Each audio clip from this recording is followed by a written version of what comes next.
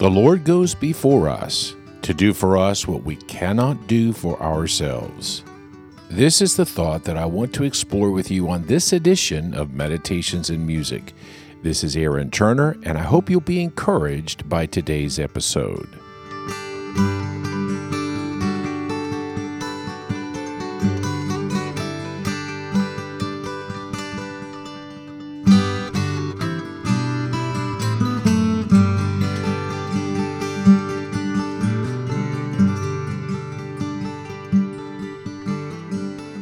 This morning, the very first verse that I read in my Bible reading was Deuteronomy 31, verse 8, which says, "The Lord your God himself will go before you. He will destroy these nations before you, so that you shall dispossess them, and Joshua will go over at your head, as the Lord has spoken." These are some of the very last words of Moses to the nation of Israel. He's about to die, and Joshua will lead them into the promised land. Approximately 40 years prior to this, 12 spies came back and gave a report about the land.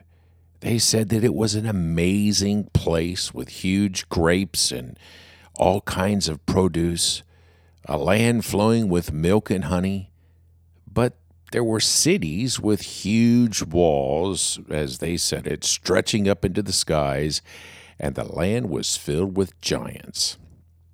10 of the spies said it would be impossible for Israel to conquer them, and so the people wandered around in the wilderness in fear until that generation died.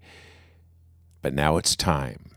The same cities and the same giants were there, or at least their offsprings, and no doubt they were feeling fear as they anticipated their looming invasion. So Moses is encouraging them in this statement. He's telling them that God himself was going to go before them and that God was going to deal with what they feared. In verse 8 of this same chapter, we find these words, "Be strong and courageous. Do not fear or be in dread of them, for it is the Lord your God who goes with you. He will not leave you or forsake you." And then 2 verses later, "It is the Lord who goes before you. He will be with you. He will not leave you or forsake you. Do not fear or be dismayed."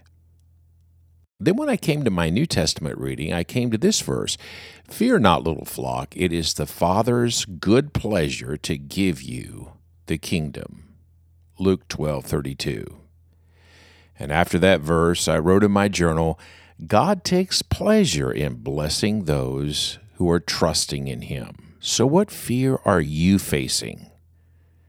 Maybe as you read the news headlines, you fear what might happen in your country. Maybe you consider your financial condition and you fear not having enough to meet your needs.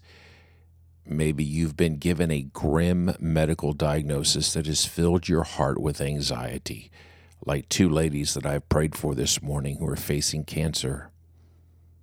I don't know what fears you're facing, but I do know that if you are a child of God who's trusting in Christ, you can rest assured that you're not alone. The Lord is present with you to help you.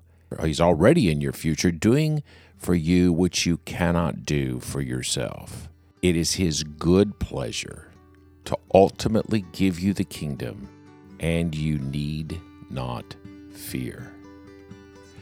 Well, once again, thank you for listening, and if you'd like a transcript of today's thoughts, please reach out to me through my website, meditationsinmusic.com. Do you know someone who's facing some fearful set of circumstances? Why not share this podcast with them? This is Aaron Turner wishing you the peace that comes from trusting in God.